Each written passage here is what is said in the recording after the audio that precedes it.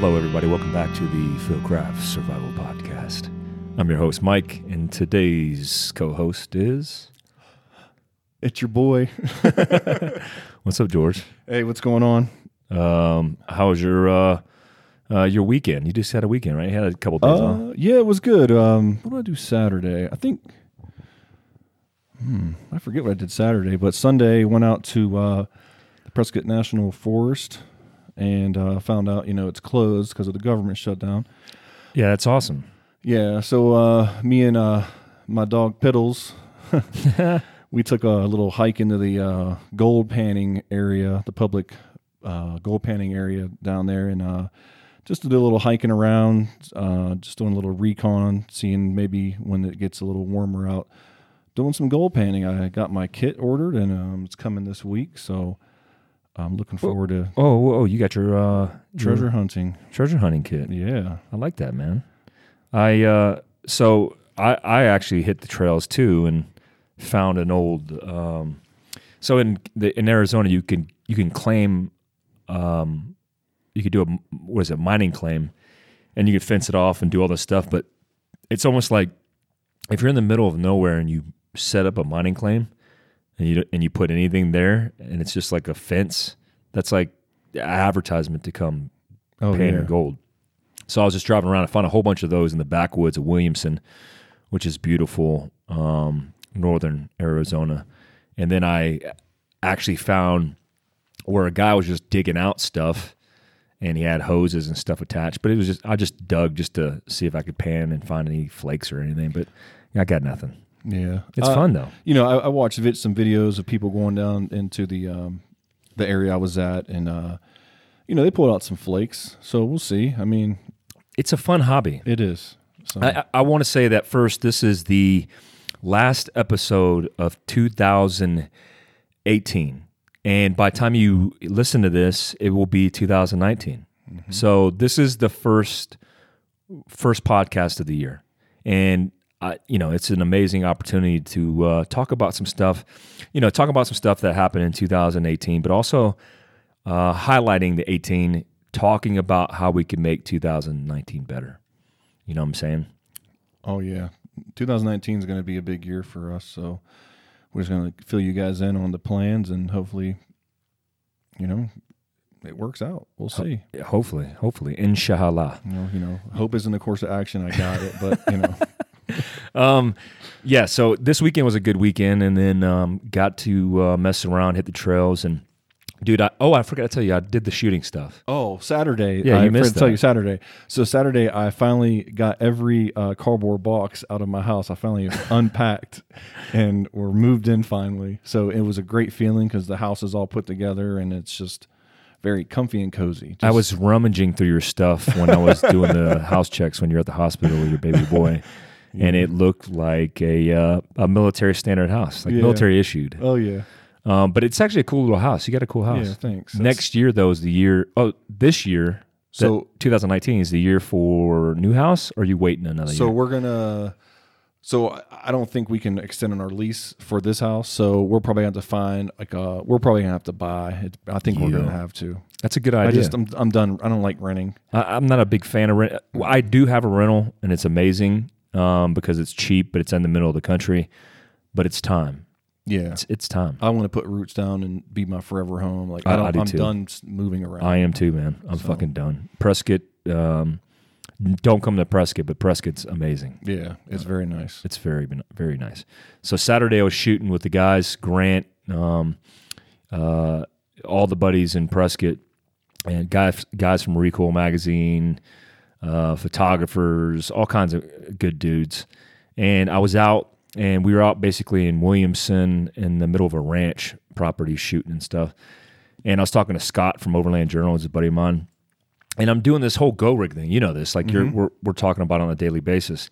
But a lot of things have occurred to me. We talked about it in the last podcast. This fuel consideration is a huge consideration, and just I think everyday preparation, because if you live in a place like the city, for example, if you live in San Francisco or just any major epicenter, the gas stations are all over the place, But the crazy thing is the population. The reason there's so many gas stations is because of the increased population in the city. So what I always thought about is, hey, what happens when the gas can't get resupplied? Well, in the short term, because they have gas in their fuel tanks, obviously there'll be lines out the door for fuel. And then everybody's going to be lined up, and then it's going to eventually get to the point where there's no more fuel, and then they have to wait on the resupply. Well, if there's no resupply, you have what you have. And so when I'm thinking about this, if you guys are just tuning in, I'm doing a Go Rig Challenge, which is called the Northern Border Run.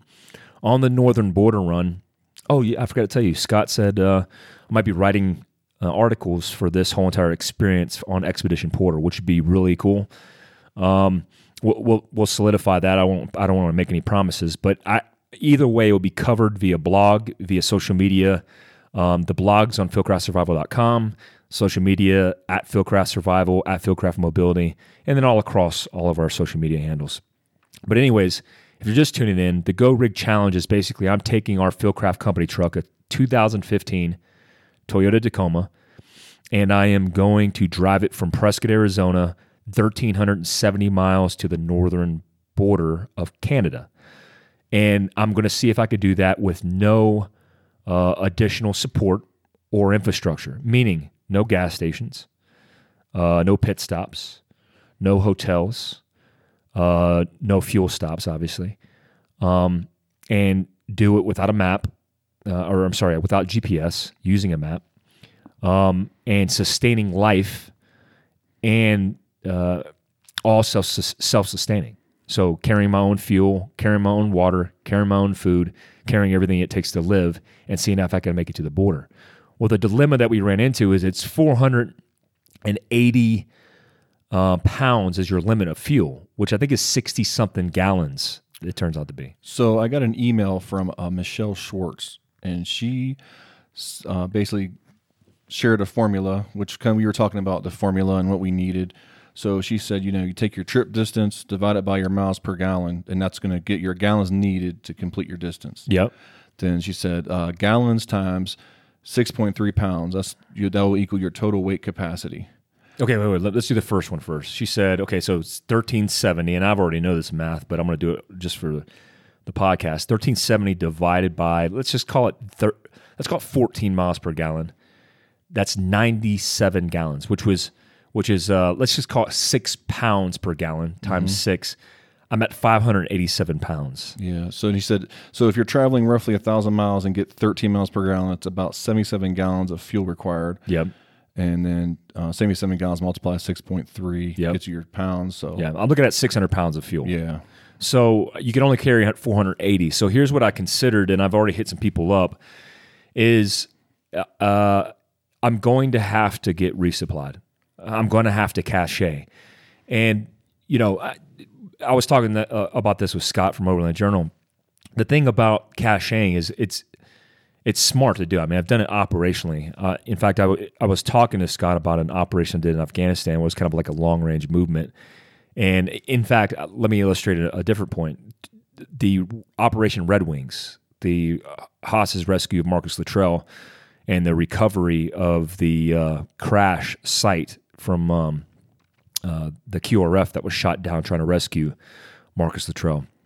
I was involved in my company and Special Forces was involved in the entire thing. I was there in Afghanistan when it happened.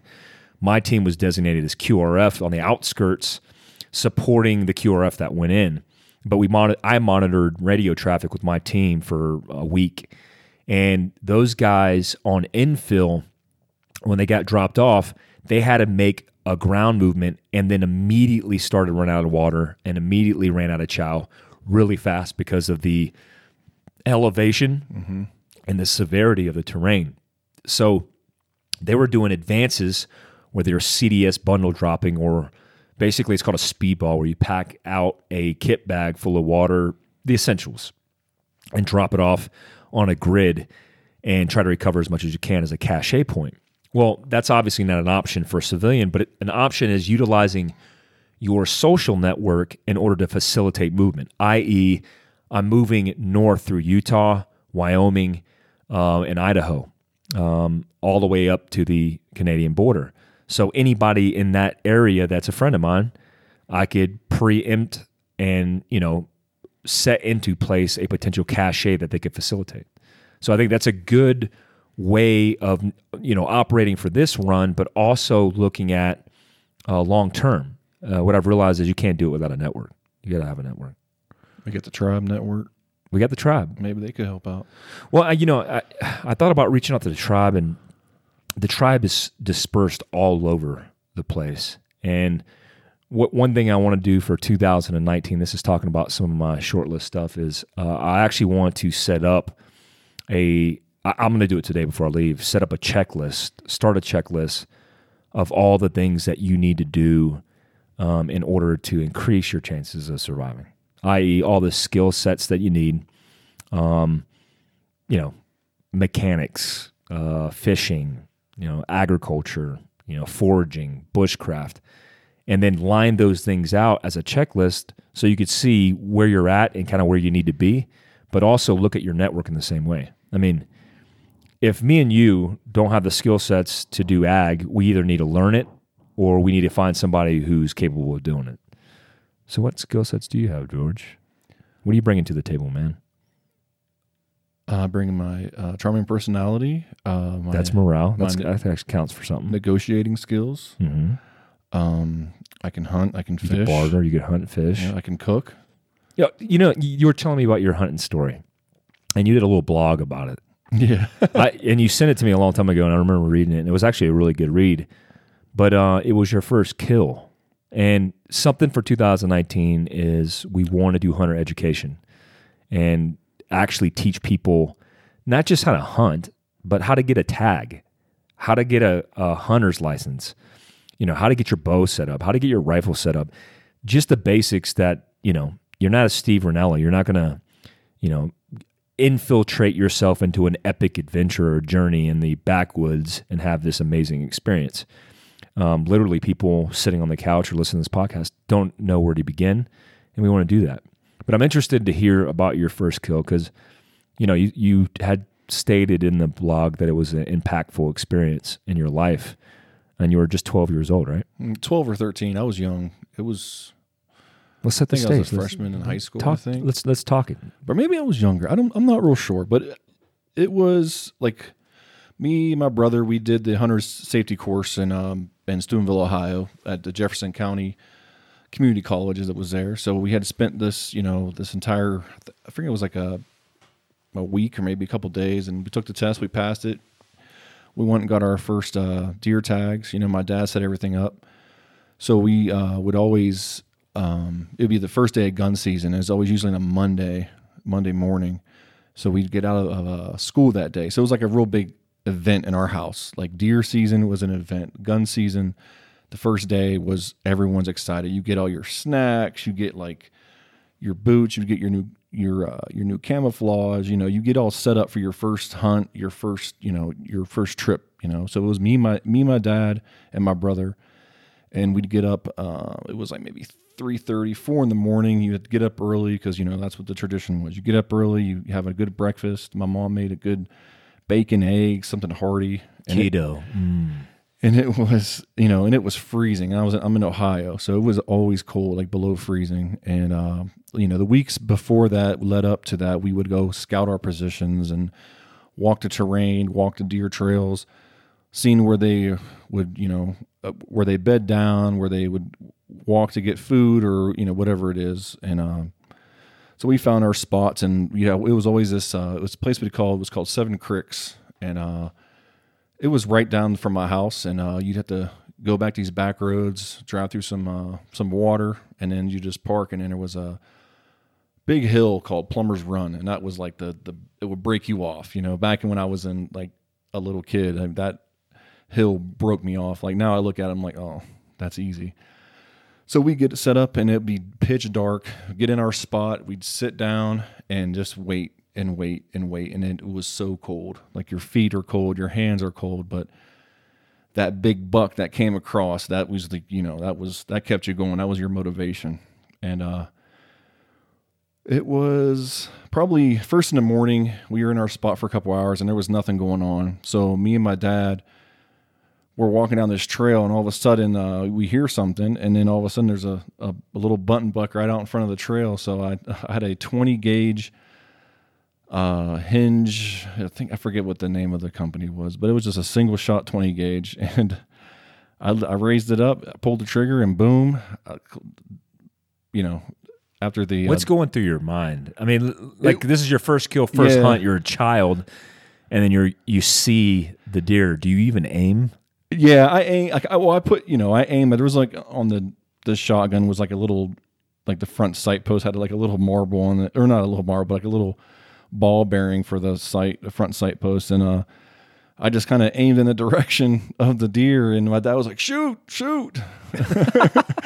So I shot it, and I blew half its head off. So it's like it just goes down instantly, and it's just like your adrenaline's pumping. And you're just like so happy you got your first deer, and it was just like, oh my God, I did it, and just everyone's like, my dad was so proud, and like he did the whole like get the blood and wipe it under your eyes, and so it was good. We gutted it right there and drag it out. I had to drag it out myself because that was the rule. You shoot it, you drag it out. We drag it out to the truck, and then after we're all done, we go to the local kind of like sportsman's trading post place where we go and we get it weighed and tagged, and they take your picture on a Polaroid, and then they give you one and they post one up on the board. So when people come in, they see your deer. So I was like, you know what? I don't care. It's a button buck, my first kill. The meat was delicious, so that's all that mattered. Oh, so you got to skin it up and ate it and everything else. Oh, right? yeah. We get home, we just hung it in the garage and skinned it, and then my grandpa would come down. He was a butcher for Kroger's for like forever. He retired from there, so he'd come down with all of his kid, and we had our little knives. And he would just help us process the deer and put in the freezer, and that's what we ate off of. So, what's your take on hunting? I mean, what's your experiences? I mean, that's a pretty full circle experience as far as like the whole process from the prep, going to school, getting trained up, doing the hunter safety stuff, and then getting the gun, actually, sitting in a position, being uncomfortable, taking the shot, killing an animal, harvesting it, and then eating it. How was that experience for you? I was young, but the experience as a whole was awesome because I got to spend it with my brother and my dad, and I think we always had like a friend that come along. So it was always a good experience. It was fun for the most part, besides the weather and, you're hungry, you constantly want to eat. But, in the end, you like looking back on it now, that's something that you learn, it's something that you always keep with you. So it's a skill that, it's perishable skill because if you don't hunt, you're not going to know what to look for, how to even approach the whole hunting game. So I haven't hunted in a while, and I'm excited to get back into it, but just some of the things you do not forget. And it's just, you'll always remember that experience of like the work you put into it. I didn't realize it back then, but there's a lot of work to go into like hunting a deer and killing something and using it, for food and whatever you want to use it for, other parts. So yeah, I think hunting is very underestimated in culture, and people think of hunters specifically as like rural, people that just do their own thing, and then they've gotten this bad stereotype in cartoons and all kinds of stuff that the hunter is the bad guy, or even the movie The Hunter or Deer Hunter. It's portraying hunters as like some scary ass white dude. And my whole thing is when you look at our focus this year, which is, we haven't let you know, but I'm letting you know now, is looking at sustainable, renewable survival, which covers food, water, how you address the weather, preparation that's sustainable, that means something. You have to look at hunting and what it is. I mean, 56 billion farm animals in America are slaughtered a year. 56 billion. And that number is not decreasing. That number is not going away. And so, when I talk about crickets, when I talk about hunting, when I talk about these things, it's not just because they're individual passions of mine, which they are, but it's because I understand the consequence of living in complacency for an extended period of time. Eventually, we will crumble. Eventually, Rome will fall, and we will completely do our resources, our common resources. And so, for example, if you don't know how to hunt, and you want to be educated, it's a fun process to be a part of, but it's also not just, it shouldn't be just a niche in your life. It actually should be applied to your life, starting out with like, hey, 30% of all the food that you eat should be wild game, because you're saving the environment, you're saving yourself, you're developing a skill set as well that's going to benefit you in the potential worst case scenario. So this morning, which you guys, by the time you guys are listening to this, it's from yesterday. I did an article or did a post on EMP, electromagnetic pulse, which is essentially an atomic bomb that detonates using magnetic pulses that basically shuts down. It shuts down all the electronic devices, microprocessors, every single thing in its wave, which is, the range is incredible. The higher up you go, obviously, the further reach you have. And I was reading, what spun me onto it is I've always been interested in EMPs because we've actually studied EMPs as part of counterterrorism and crisis response. I actually have a bachelor's degree in crisis response and homeland security, and EMPs is a big portion of that as far as like threat assessments and mitigating risk against national security. EMP is one of the biggest threats because it takes a lot, but out of all the things that you could do, it has the most impact long term. They say that if an EMP went off over the United States, that about 90% of the U.S. population on the East Coast would be dead in a year, because it takes about 12 to 18 months, estimated based on a DoD study, that to restore electricity. And the people don't realize about DoD or about EMP attacks is the fact that once an initial EMP uses radioactive waves to alter the magnetic field and it disrupts it, other EMP explosions, secondary explosions would take place. And so complete collapse to infrastructure, no electronic devices, no cell phone infrastructure, no hospitals, no banks, nothing. Anything that you have electronic is dead. Batteries, solar power, they could be salvaged, but everything, any car between 1990 and 2000, it's about half and half depending on the vehicle that you have. But any car generally older than 1990, completely incapacitated. Every aircraft flying in the air, incapacitated. Imagine that. Imagine the chaos if one EMP attack took place in the United States. And it doesn't have to be an epic bomb over the country. It can be a small, compact, dirty bomb device in a city. I mean, if you look at the population, what's the population of New York City? If you look at the population of, for example, the San Francisco Bay Area, you're looking at 7 million people. All vehicles, because they're electronic, that have microprocessors would be incapable of driving or moving. So you're talking about gridlock with the inability to move or for first responders to come in or anything coming out. No aircraft can fly because they all work off the same processes. So then you don't have emergency services. Then you have 7 million people fighting for the same resources, food, water, and shelter. Completely will turn into the largest man-made catastrophe known to man. The estimates are about, after 12 months, that 90% of all the U.S. population will be dead in 12 to 18 months. That's a huge and scary statistic. And so when we look at EMP attacks, is it realistic? I don't know. I mean, look at the world that we live in. I mean, the population is growing, right? We're going to be at the 9 billion people by 2050, and all of our resources are strained. I mean, these are not just because you're comfortable in your own skin, in your own environment, doesn't mean the rest of the world isn't in strife. And so what people don't realize is, they're comfortable in their complacency, and freedom equals that, which is a privilege of and a characteristic of freedom.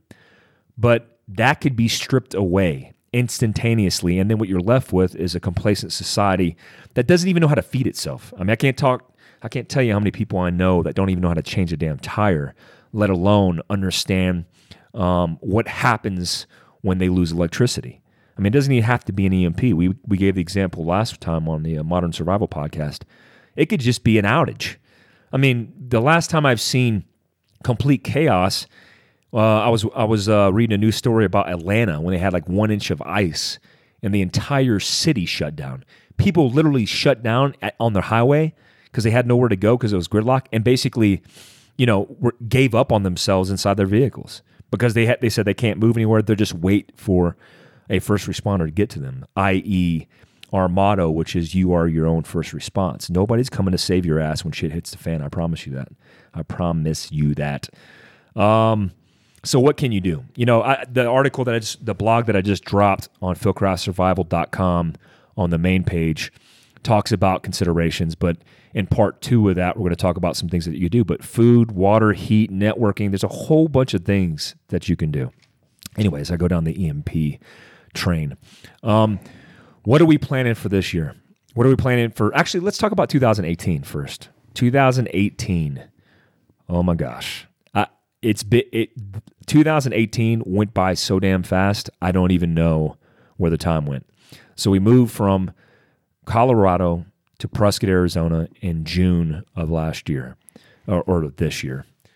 But last year by the time you hear this. But I lived in the shop for 4 months setting it up and made sure everything was set up. And I think it's probably the best decision I made business-wise for the business. And I came out in July and I started cleaning up, before. Yeah, you did your little recon in July. I had to seal the deal, I think, I had to come out and be like, hey, I'm here. Well, you were like, I'm serious about working for Fieldcraft. Yeah, I was dead serious. So then, what do we do? Yeah, I was there for four days in July, and I saw the new digs, and I was like, okay, this is nice. I can do some shit in here. So then I did my clearing and the retirement, and it just took forever. And then finally, I got to get out here on October 15th and then start the journey. So when you before you got set up, we hired 3 Marines, Addison, John, and Steve, all Marines, and all great workers, all good dudes. But I had an epiphany. I'm like, well, we talk about everyday carry, and we need to be able to, not only communicate good content with your everyday carry considerations, but provide the equipment source for some of those things. Like, I'll never be a competitive holster guy in the market space. We're not competing with Safariland and T-Rex and all these guys. But what I realized is, my time contracting with the U.S. government, I realized there's minimalist equipment that's needed in everyday carry because there's a lot of robust over just shit.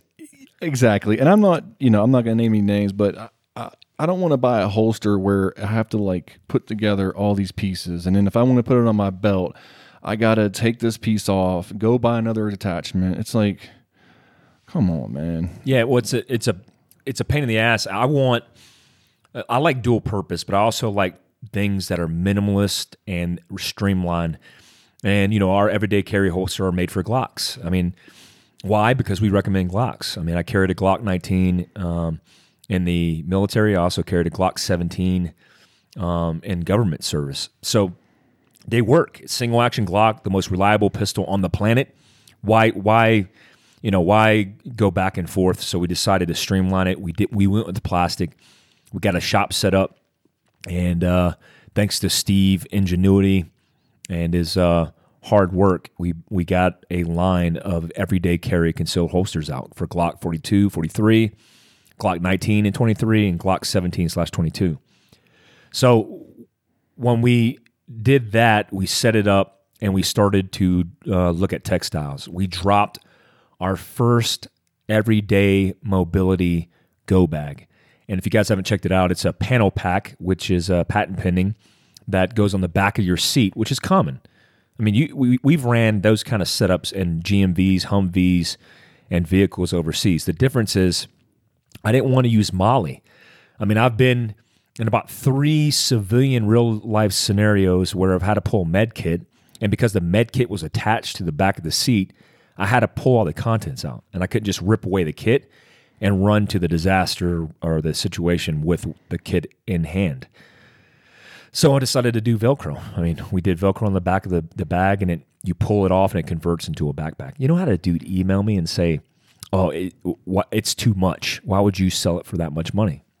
Well, dude, I just want to educate you real quick, and I'll educate the public just in case people are wondering. Textile manufacturing in the United States of America is super, super expensive. If the cost of the bag is too much, then I encourage you to look at the comparables in our market that are the same. I'm not making up these margins. I'm not trying to get over on the public. I mean, luckily we've only had one out of thousands, but one guy came out and was like, "It's too expensive," and then you're selling it for $99 during a sale. Why would you do that? Well, I'm doing it so you can buy another one for your other seat. And I'm doing it so we can move inventory because we're a business. And, yeah. I don't understand. Like, we're a small business. You know, we sell stuff on our website, and the price is what it is. We're not like selling snake oil and, you know. Yeah. It's just, there's no inflation or tricks and ponies. It's just, it is what it is, man. And the greatest thing about, and I didn't want to get into beef with him. I said, "Hey, good luck with your business," because he's a small business owner. I said, "Good luck with your business," because it's like you're a small business owner and you're going after me. And he had this big, long, drawn out explanation. I'm like, dude, I don't want to get into it with you because there's no scam going on here. The textile is what it is. It's made in Chicago by an American company, and it's expensive. Textiles in America are expensive. And the greatest thing about a free market in a free capitalistic society is you have the freedom of choice. And if you don't want my bag, go get an Osprey. Oh, wait, an Osprey bag is like $150 to $200. Oh, wait, every single manufacturer and they're manufactured overseas. So anyways, I digress. We got into the everyday mobility pack, and we did a few textiles, and I would call that a success. And then we continued with content. And we did a lot of stuff. Like we did stuff with SDHQ, which is a good, the best that we know of, overland/off-road shop that it does installs, has every single thing you can get for off-road vehicles in Phoenix, Arizona. If you're not following them, follow them at SDHQ on Instagram. And then continue to partner with good businesses for all the things that we had going on. We finished off this year with...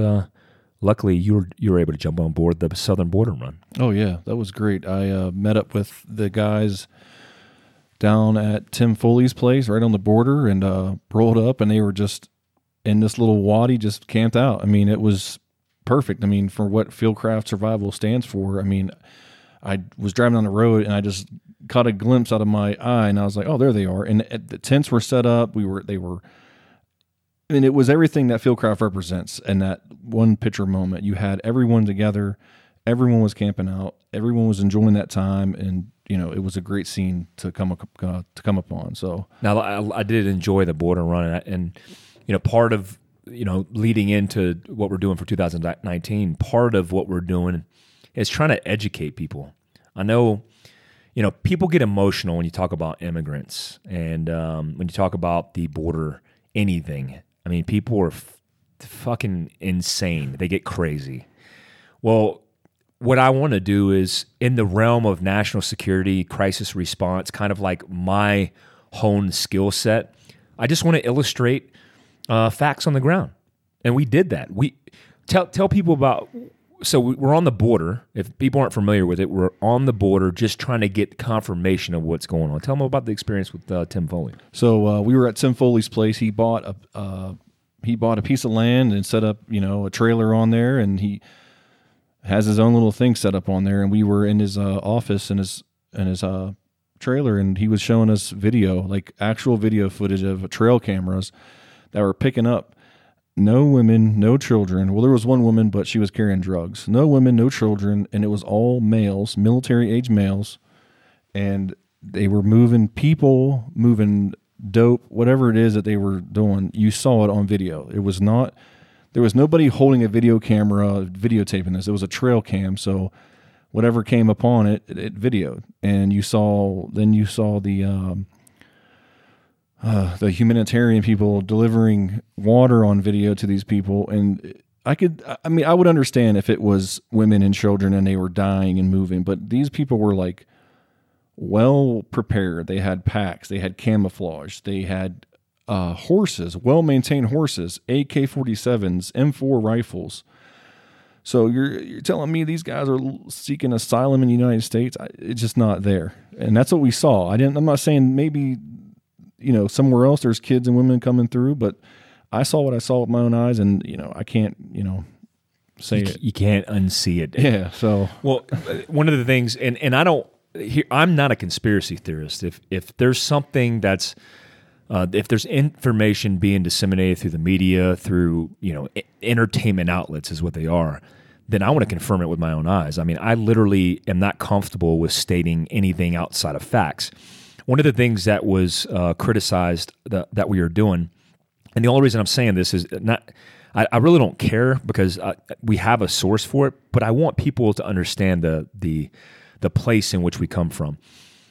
There was a stat that was released, I believe, in 2008, where it was comparing statistics of places in America and throughout the world that had the highest rates of kidnapping. And in this statistic, it stated that Phoenix, Arizona, which is directly north of Tucson, which is directly, obviously, north of the U.S.-Mexican border, had the second highest rate of kidnappings in the world.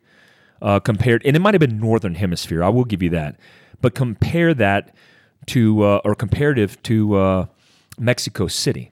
Now, Mexico City, if you guys know Mexico City, if you know Juarez, if you know Ciudad, all these different cities in Mexico, they have the highest rate of violence in the world, in the free world, outside of, I mean, more so than terrorist zones. These places have higher crime rates. Look up Mexican crime rates because they're insane. In fact, 2018 is on par with being higher than prior. But the criticism was, oh, that's not true. Well, let's just say it's not true. The fact that, or the criticism was it's not true, or the way Phoenix, Arizona tracks statistics is different. So let's just say it's not, for the sake of argument. The fact that Phoenix, Arizona, an American city, is in the top-tiered bracket of kidnappings, period, that should be an indicator that something is wrong. So when you look at that, all the experts that I've talked to, because I'm not talking to myself, I'm not talking to Google, I'm not talking to Wikipedia, I'm talking to Border Patrol agents, I'm talking to law enforcement sheriffs, I'm talking to 10-year veterans of Maricopa SWAT that all say the same thing, that the cartels, which are from Mexico, okay, the cartels from Mexico are causing strife and crime and kidnappings and drug smuggling and people smuggling all across the United States, and it's starting in Arizona, and Texas has the same story. I have friends in DPS in Texas. I have friends that are Border Patrol in Texas, and they say the same exact things. I just read a story that 25,000 people in one weekend were rolled up coming across the border in Texas in one area that's patrolled by Border Patrol. So just taking that information, and you don't even think it's true, but let's just say it's true, then wouldn't you want to figure out what the fuck is going wrong on the border? Like, why would porous borders at all be acceptable? Because I'm not saying like I come from immigrants, right? I'm literally bred. Like if my father wasn't in the army and didn't meet my Korean mother in Seoul, Korea, in the 80s, then I wouldn't be here. So I'm an immigrant. I'm not sweating immigrants because I love the fact that we're a country of immigrants. Like this white privilege thing, I don't even know what the hell that means because my skin color is white, but I'm not a white dude. George is white, but is he white or is he a descendant of an immigrant from somebody else? So I understand the immigration beef, but what I don't understand is the harboring of immigrants who commit federal crimes and not allowing that information to be disseminated, which is the case with Corporal Singh, who was just killed in California. The sheriff of the sheriff of Stanislaus County came out and said his death could have been prevented because he was reported on federal crimes or crimes that he had committed and should have been reported to federal agencies, but because they have the laws they have in California, safe, what is it called? Safe, I can't even remember off the top of my head. Safe haven. Sanctuary state. Sanctuary state, yeah. Is California, then they don't have to report it. And so his death could have been prevented. He was shot and killed by a 2-time felony offender Mexican immigrant. And so there's nothing against the immigrants in Mexico. There's nothing. What I'm saying is follow the law. And what we saw was damning information that should be intelligence, that should be disseminated for somebody to do an operation to stop that kind of activity to happen. If you think that there's not an issue, you're in the fucking wrong.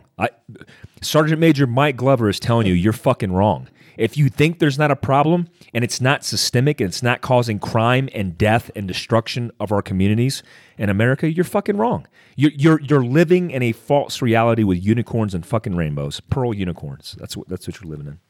Anyways, it wasn't enough that Tim Foley disseminated the information that he had because I was like, you know what? Let's go see for ourselves. Talk to him about. We stopped, pulled off the trail, and then hit the wood line right on the border of U.S. and Mexico. Oh yeah, so we basically found this little off road, and we took all the rigs up there, parked up on this hill, and then basically walked about, I want to say 200 to 300 yards into the kind of towards the border. I think we were about a couple miles away, 3 miles away from the actual border. But it was like this little canyon, little wadi creek thing. And we walked down in there, and we found, water bottles, like 5-gallon water bottles everywhere. We found backpacks everywhere, just trash everywhere, carpet shoes everywhere. And then basically they were where they were at. They were in an area where nobody would go. Like it's, you set up your ORP, and you find the most shittiest terrain off the beaten path, like thick vegetation, and that's where everything we found. Where's that? It was this thick vegetation, low trees, and they were hiding out there, or doing their little resupply or whatever they were doing. But there was a lot of trash. And my whole thing is, when you say it like that, most people would go, "Oh, what's the big deal?" But that's the problem. I think the problem is we have become so conditioned that it's acceptable for people to cross our border. And that's it's kind of a joke, right? Because it's like, you pull up in a fucking Lowe's gas station or a Lowe's store or a gas station, and then 15 Mexican, which I've had happen in Virginia, they jump in the back of your truck, and you're like, "Oh, this is a joke. It's funny, ha. It's been conditioned in movies and Hollywood and comic skits. It's a funny thing, but it's funny until you realize that some of these people are bringing drugs. Some of these people are smuggling human beings. And some of these people are causing death and destruction. Destruction. And when I smuggle a wad of cocaine up my ass and then infiltrate that cocaine into Phoenix, Arizona, and then people die, Americans die from those drugs, you are a facilitator. You are just as guilty as the dope dealer selling it or the drug maker making it in Mexico. So why is it not an issue, and or it's an issue, but why are people so, divisive over the fact that that's the truth?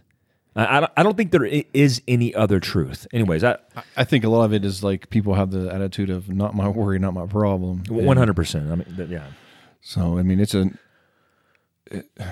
it's difficult to even like wrap your head around it because we have a border patrol, we have this entity in place, but it's just so.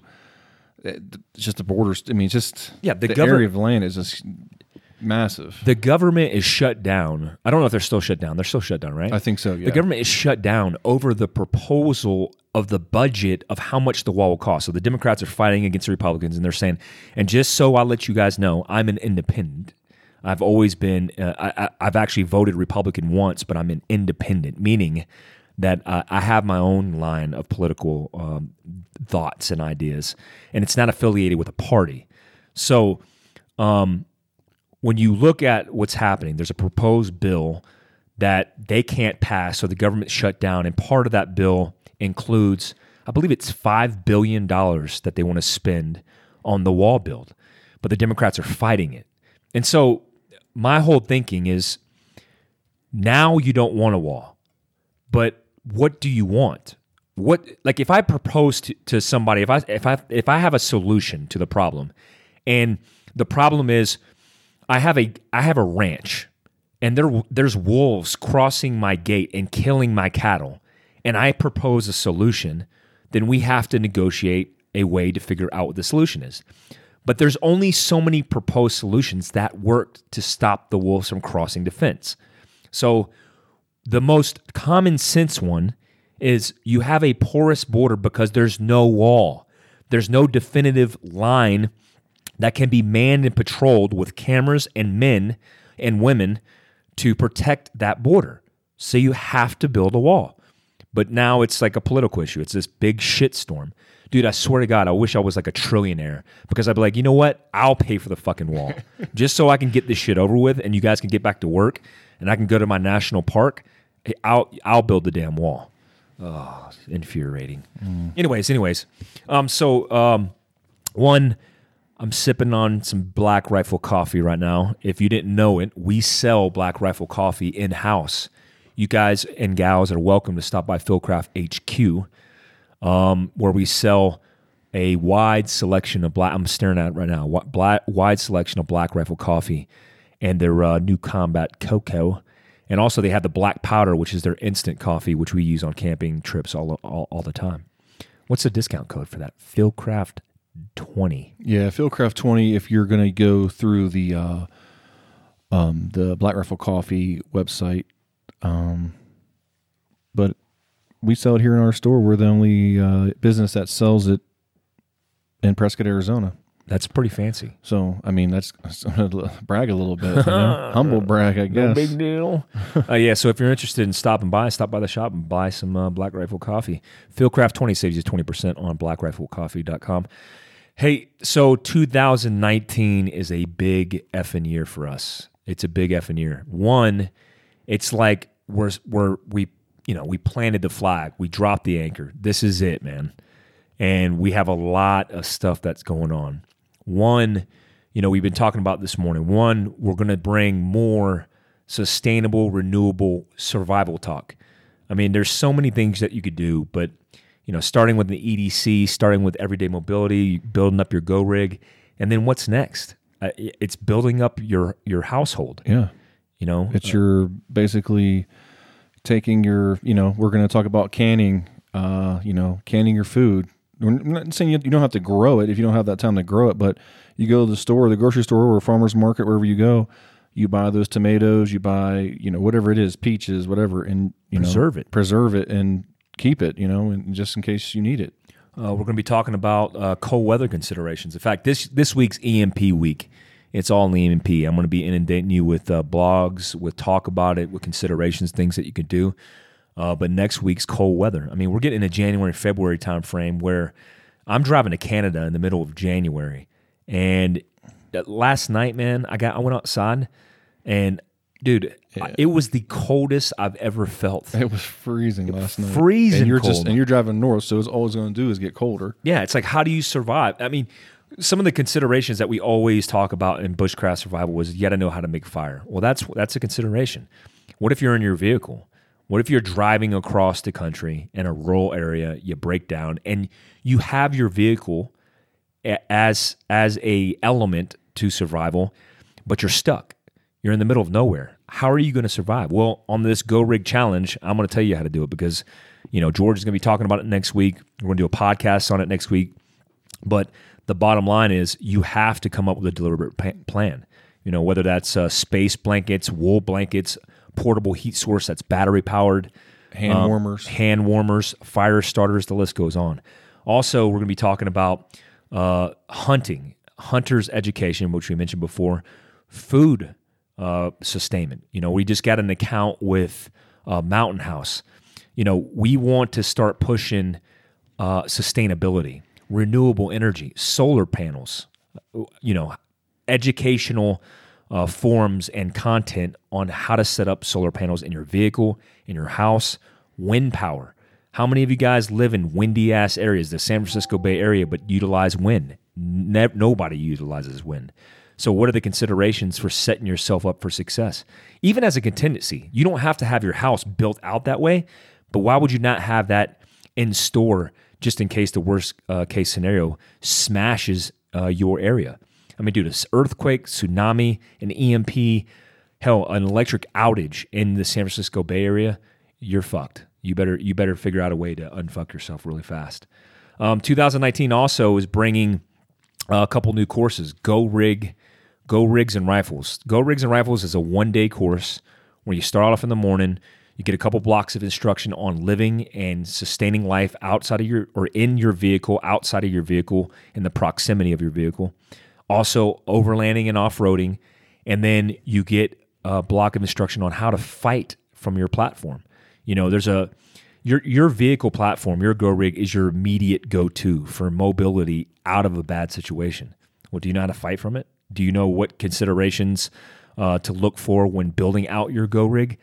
The more I've gotten into overlanding and off-roading, the more I feel like the industry is heading in the wrong direction. And maybe that's a bold statement, but let me tell you why. Our American way of doing things is let's do more. More equals a better solution. So we pile shit on. Steel bumpers, rooftop tent, the biggest drawer system, the biggest refrigerator, and as much shit as I could pack out in my vehicle. Well, when you exceed that gross weight capability, you're already compromising your survival because now it's not as reliable. You don't get as good gas mileage, which is a huge consideration in a survival situation, and you've compromised the integrity of how that vehicle operates. So what is my philosophy? Less is more for 2019. How many times in Afghanistan, George, have we been rolling around and you're like in this high-speed General Dynamic, Humvee, GMV, Land Rover, all these Gucci-ass vehicles, and a small Toyota Corolla passes you? Oh, yeah. Yeah. We're cumbersome, we're heavy, we're bulky. A jingle truck.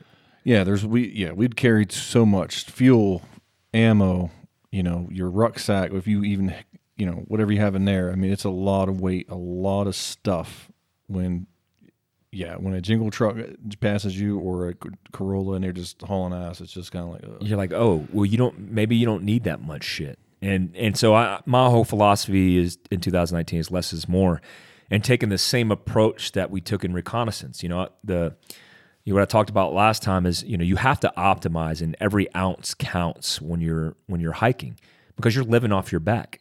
So I want everything to be low vis. I want everything to be reduced signature. I want everything to be efficient and optimized. And I'm going to be a big fan of aluminum options in the future. I have a Land Rover, and Land Rover in South Africa and Australia and everywhere in the US or in the world is big on aluminum because you can't weigh those damn things down. If you are, it's a weight that you can't change, like fuel, like water. You're not going to get away from that. But having it, loaded down to the brim with all these creature comforts, just to me isn't acceptable anymore. Like rooftop tents, I was a fan because I was like, I want to be comfortable, but they're not really that damn comfortable.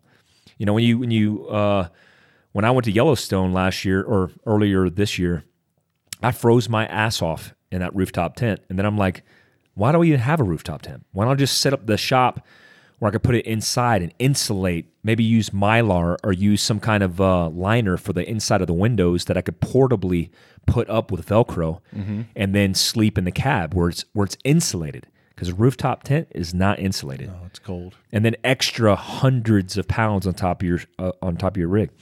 Less is more this year, 100%. What else we got going on, George? We have, in just a month in January, we have... Ooh, talk about Rough Rider. Oh, yeah. February, President's Day weekend, we are the head sponsor? Title sponsor. Title sponsor of the Rough Riders 100. It's a motocross race where where all the top number one racers from around the country are invited to come take part in the Rough Rider 100. So we are the title sponsor. We'll be out there in Prescott. And right now, we're just in the beginning stages of planning, so it's going to be epic. We're going to have all the crew out there. We're going to be selling food, too. We're going to be selling our goods and services, and we'll also be kind of leading, I guess, all the race things, like on stage, giving out the awards. And they said we're the Grand Master. Was it the Grand Master? No. No, they said the Grand Master. That's a kung fu thing. The MCs. Yeah. They said we're the MCs of the whole thing. Exactly. I'm like, oh, sweet. That's badass. So that's a 2-day event. Actually, it's 3 days. 3 days, yeah. Friday, Saturday, and Sunday. We'll be out there the whole time. The whole crew will be out there. Come by, swing by, and say what's up. Hats, T-shirts. It's like $10 entry fee. It's not big. It's not a big deal. Yeah, enjoy the races. They're going to do all kind of races, and there's going to be I think kids from 4 to 5 years old racing. So I mean, I've never seen that. So I would, that would be funny. I want to see what that big looks ass like. helmets. Yeah, yeah. They have, and they work up to this really cool enduro type race where they're going over different obstacles, and it's going to be a good time, man. I'm looking forward to that. Outside of that, talking to North American Rescue. If you guys don't know, we sell a lot of medical type kits: a hunter medical trauma kit, a vehicle trauma kit, an enhanced response kit. And now we have a BHRK kit, which is a small stop the bleed kit. We wanted to make this with minimalism in mind. And we're talking to a company now, Arbor Arms, which we're working with locally, that we're going to come up with creative solutions to carry that on your overt belt, on your visor, on the back of your go bag panel, to be able to carry your BHRK, your stop the bleed kit with your tourniquet. Also working with another company on making and redesigning a new outside the waistband tourniquet holster, because it hasn't been redone. 1110 kind of owns the market, but there's plenty of market share out there. Yeah, man. Exactly. I mean, if you go to the grocery store and go down the bread aisle, how many people are selling bread? Why can't we sell our tourniquet holsters? We should do Philcraft bread with poppy seeds. Tasty. Hummus inside of it, so you eat it and hummus oozes out. Cheese inside. Cheesy bread. Also, what we're doing is we're trying to get an Overland Expo. That may or may not happen, but we do have the soft preparation course in February 1 through 3. Look, we always have Philcraft Survival Fit. If you're interested in special operations preparation, I mentor a lot of young men and women who want to be in the military. We have a U.S. Army link on my story highlights at mike.a.glover on Instagram, where you can go and get more information on the U.S. Army. We also have a podcast coming out next week from the U.S. Army. So if you're interested in getting more information on serving your country, please hit us up. But we have a preparation course called the Special Operations Prep Course, which is a PDF. It's a 12-week program that gets you set up to be able to attend our Special Operations Prep Course. It's not a prerequisite, but it benefits you. Yeah. And then when you show up, you're going to get a little small experience, a sliver of experience of Special Operations selection and assessment type courses, like BUDS, like MARSOC, like Special Forces Assessment Selection, etc. Also, when you do order that workout program, you get the selected DVD Volume 1 to just kind of prepare you, get your mind right, get that mindset of what you're going to be expected of, and how to take care of your feet during rucks. I had a email from I'm not going to say the name because he's a 15-year-old kid is coming to the soft prep course. His email was very motivating on what he wanted to do with his military career, and he's only 15 years old. So when I get things like that, it makes me happy that there's still people out there that are excited to serve their country and and make a difference in the military. So hopefully this kid shows up, and we'll put him through the rigors of for the 3-day course we have. Yeah, it's a learning experience too. I get a lot of questions like, "Hey, do I have to be physically prepared to the max?" It's like, no. A lot of it is made so you could learn from the process. We're going to teach you how to prepare your feet, teach you how to pack your ruck, teach you how to ruck, teach you the Army physical fitness test, teach you mindset, even teach you special operations, task organization, and unit structure, because a lot of people don't know that stuff. Yeah, and then one of the most important things we teach is that teamwork, working well with the team, because a lot of selections that you go to, there's a lot of team events, and if you can't work well with others, you're probably not going to get picked up because someone's going to see your attitude. Because you're a shitbag. Don't be a shitbag. It's mainly to teach you how to not to be a shitbag. Exactly. Don't be that guy. Don't be that guy. There's always that guy. Hey, also, we will be represented at SHOT Show. Mason's going to go hang out with Truck Vault. Gun Fu Fighter. At Gun Fu Fighter on Instagram. Also, Mike Hernandez might be showing up, Mike_Team Fieldcraft, and so will Travis_Team Fieldcraft. And that reminds me, I got to get lodging for those guys. Remind me. Yeah. But those guys will be out representing Fieldcraft, but they have a whole bunch of the stuff going on. Like Mason's teaching a med / tactical consideration course with Truck Vault. Make sure you guys check them out. And speaking of Truck Vault, on another version of that, Boss Strongbox. We're sponsored by Boss Strongbox. This podcast is. I'm actually talking to Ryan from Boss Strongbox. They actually volunteered and allowed us to open resource better solutions for overland setups for drawer systems. Look, I've ran a lot of drawer systems. Truck Vault stands alone in their drawer system for law enforcement, for military practitioners, for locking up and storing guns. I use it when I go to the gunfighter pistol and carbine course. The next one's January 12th and 11th in Ceres, California. I use that, but there needs to be a lighter weight version. So Boss Strongbox, like let's combine our minds. They have the engineering, they have the people to prototype, to build, and let's come up with a better solution. So we're working through that right now with Boss Strongbox. If you guys are interested, we got a coupon code for Boss Strongbox. Oh, yeah. The coupon code. So the coupon code is for 25% off any Boss Strongbox. And just use the promo code Fieldcraft, and you'll get 25% off. That's good stuff. Also, this year we'll be focusing on overland experiences outside of rural education. I mean, the education will come in the experience. So I'm scheduling 2 major road trips that are for the tribe only. So if you haven't become a tribe member, we have monthly and annual options for 2019. So you can become a tribe on fieldcraftsurvival.com on the main page, on the home page. And I'm going to open up a overland experience, meaning it's just going to be the guys from Fieldcraft going out with members of the tribe who are interested in going, and we're going to go on an overland trip together. We'll hit up, we'll do one maybe in Oregon, around the Oregon Pacific Northwest area, and then maybe hit the East Coast for the other one. But also we have expos. We have 2 expos every year, spring and fall. And if you're a Fieldcraft tribe member, you get to come to those, and you get to come to those for absolutely no cost. And those typically are in conjunction with charity events. This last charity event, we supported Labs for Liberty, which supports first responders and military and civilians with service animals. Yep. And so we raised a lot of money for them this year, and big shout out to Labs for Liberty. And we had a great turnout for this last expo. We had we had the bid on some the boxes for the raffles.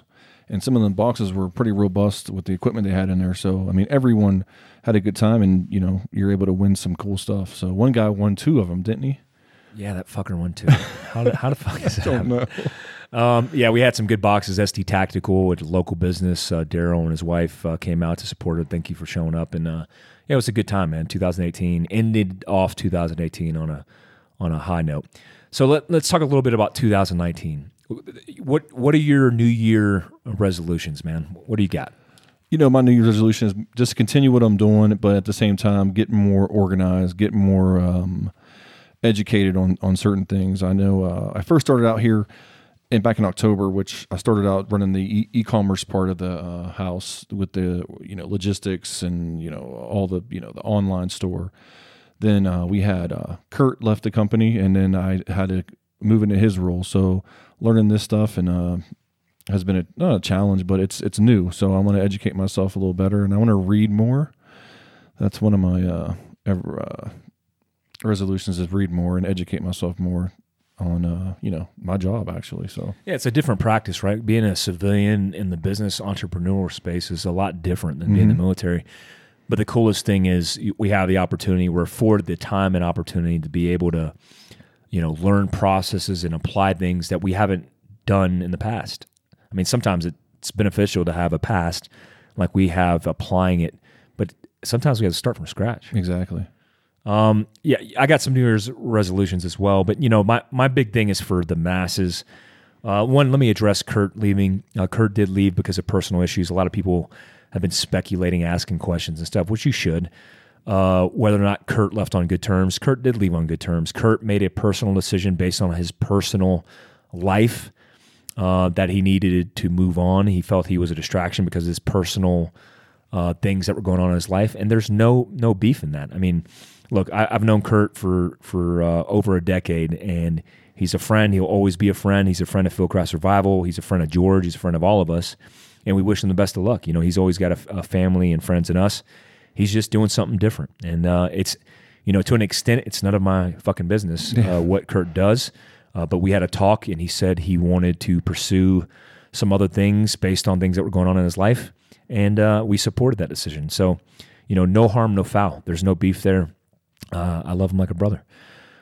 So yeah, when you're looking at kind of setting yourself up for success in 2019, I say it as a mass message because I feel like my New Year's resolutions are general. I never have specific New Year's resolutions.